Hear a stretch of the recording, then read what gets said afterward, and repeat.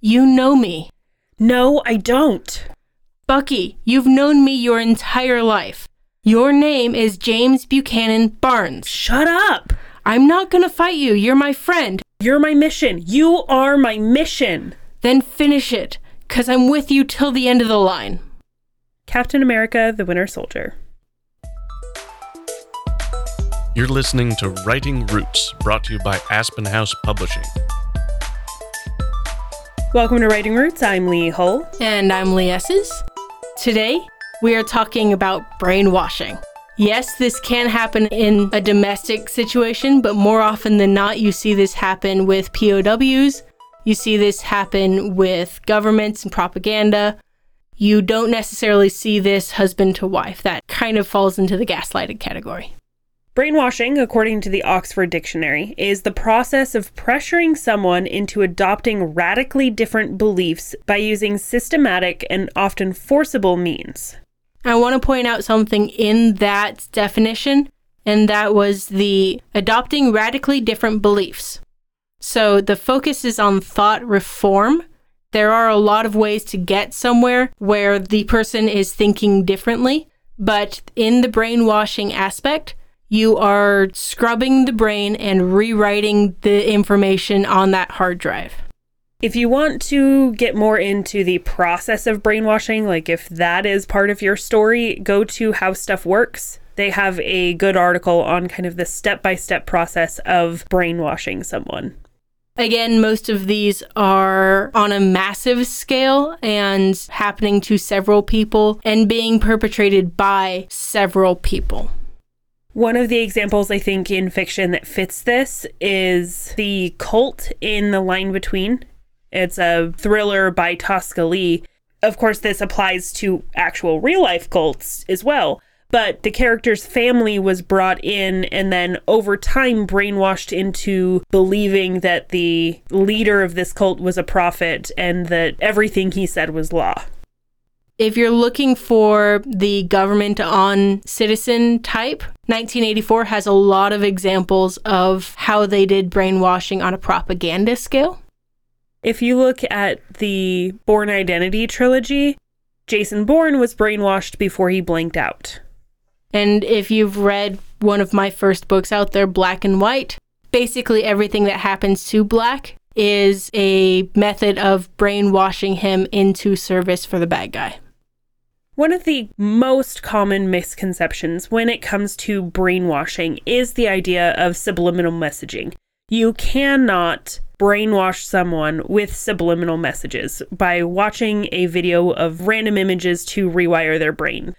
Subliminal messaging often accesses something deep within you that's already there. It's not rewriting anything. It's like, oh yeah, I could really use that chocolate cake right now. I could use some chocolate cake right now. Not brainwashing, just sort of not so subliminal messaging. So there are 3 major steps in brainwashing somebody. First, of course, is the isolation. We talk about that a lot this month. Isolating them from the familiar, separating the militiaman from the army, anything that would help ground him to the reality he's known thus far is that first step, isolation. The next step is absolute submission. Getting the person that they're trying to brainwash to absolutely do everything that the perpetrator wants them to do and tells them to do. And the third step is that system of reward and punishment. Again, you have a perpetrator seeming to be a good guy, and you have the bad perpetrator to punish. That reward system is key in making sure that the brain starts to rewire and understand maybe the stove is hot. That's how you teach your brain things. And part of that reward punishment system is to get that absolute submission. The absolute submission doesn't include a rebellious submission or okay, I'm only doing this so that you don't hurt me. Eventually, the goal is to make it absolutely submitting because they want to. And the reward punishment plays a big role in making that happen. I feel like that reward part is how a lot of authors fail in the brainwashing. of, I'm just going to punish you anyway, even though you're right. Isn't this unfair to your character? Yes, it's unfair. It's also incredibly unrealistic. Because if I ask you, hey, do you want a white chocolate macadamia nut cookie? Or do you want to get electrocuted? I'll take the cookie. Obey me in whatever this is, and you get a cookie, you don't get electrocuted. The cookie is a vital part of this process. Another thing to keep in mind as you're writing this is it's going to take a lot more time than you think it will. This is kind of where I failed in Black and White, because it was like over the course of a weekend that she managed to brainwash him. It's not really going to happen where I show you a video and all of a sudden you're going to fight with the Soviets and against the US. Take a look at Bucky Barnes. His storyline, it took them like a decade at least to get him started to being the Winter Soldier. One thing that helps in this process is making sure that the perpetrator is someone the victim already trusts, someone that they will already be more willing to follow. Obviously, you don't have to do this, but the process is going to be much faster if it's someone that they trust, or if the bad guy is able to convince them to trust them first. So one of my favorite methods is to have a fellow prisoner who disagrees with the perpetrator and agrees with the victim 90% of the time, but then will also agree with the perpetrator 10% of the time. And then as the weeks pass, 15% of the time, until the plant has the victim's trust and is able to say, hey, here's the reward system. Here's something that you can depend on. Another thing that is very common in this brainwashing process is, of course, a censoring of the truth.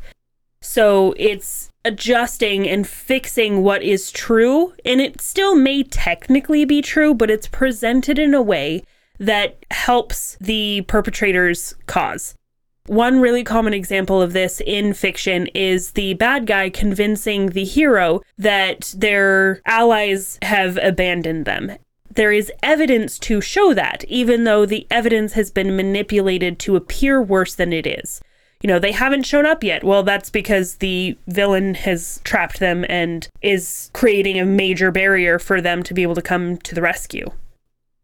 If you are doing this on a massive scale, this is where propaganda comes into play. This is the Third Reich, and everything they did to basically brainwash a society is that massive amounts of propaganda. And sorry, the 50s has a lot of that too. I just look at all the propaganda to control women in like the 50s and 60s, and it is wild. One of the biggest keys in this process of brainwashing, especially if you're writing it from the victim's point of view, is the victim loses those abilities to think independently. They need to be given some kind of information before they can come to a conclusion. Of course, the information is faulty, therefore the conclusion is wrong, but they're no longer thinking independently. They're thinking with someone else. They're conversing with someone else. If they no longer trust and believe in themselves, they're going to look to external sources to determine what to actually think, what to believe. I think Winter Soldier actually did this part really well. When they were saying, hey, look at me. I know you. You're Bucky. Here's your name, blah, blah, blah. And Bucky turns around and goes, no, you're my mission. Those aren't Bucky's words. That's someone else's words coming out of his mouth. It is always good to remember the perpetrator's end goal in this. What does the perpetrator want out of brainwashing the subject? And it's usually to introduce new and unwanted thoughts and ideas into the victim's mind. In a story that I've been working on for years, the villain is manipulating the main character so that he can use her power in order to achieve his goal in the end. But the only way he can do that is to make her trust him. He can't force her to do it. So he's trying to brainwash her to his side. You also need to take into consideration the victim and how much they know about this process. The military teaches their soldiers how this is done in order to protect them in case they do become prisoners of war. If your character has tried to brainwash someone before, they're going to be less susceptible to it. If your character has listened to this episode before, they're going to be less susceptible to brainwashing. An understanding of how brainwashing works raises your immunity to the process because you're aware, okay, they are trying to isolate me with this. And this helps your soldiers or your characters stand up to brainwashing. Because brainwashing at its core is mind games. It's all about manipulating the mind. And if your mind already knows that it's being manipulated, it's less likely to work. This idea of brainwashing I find to be a very interesting thing to put into a fictional setting, especially because it does give more challenges, especially internal struggles, to the characters experiencing it.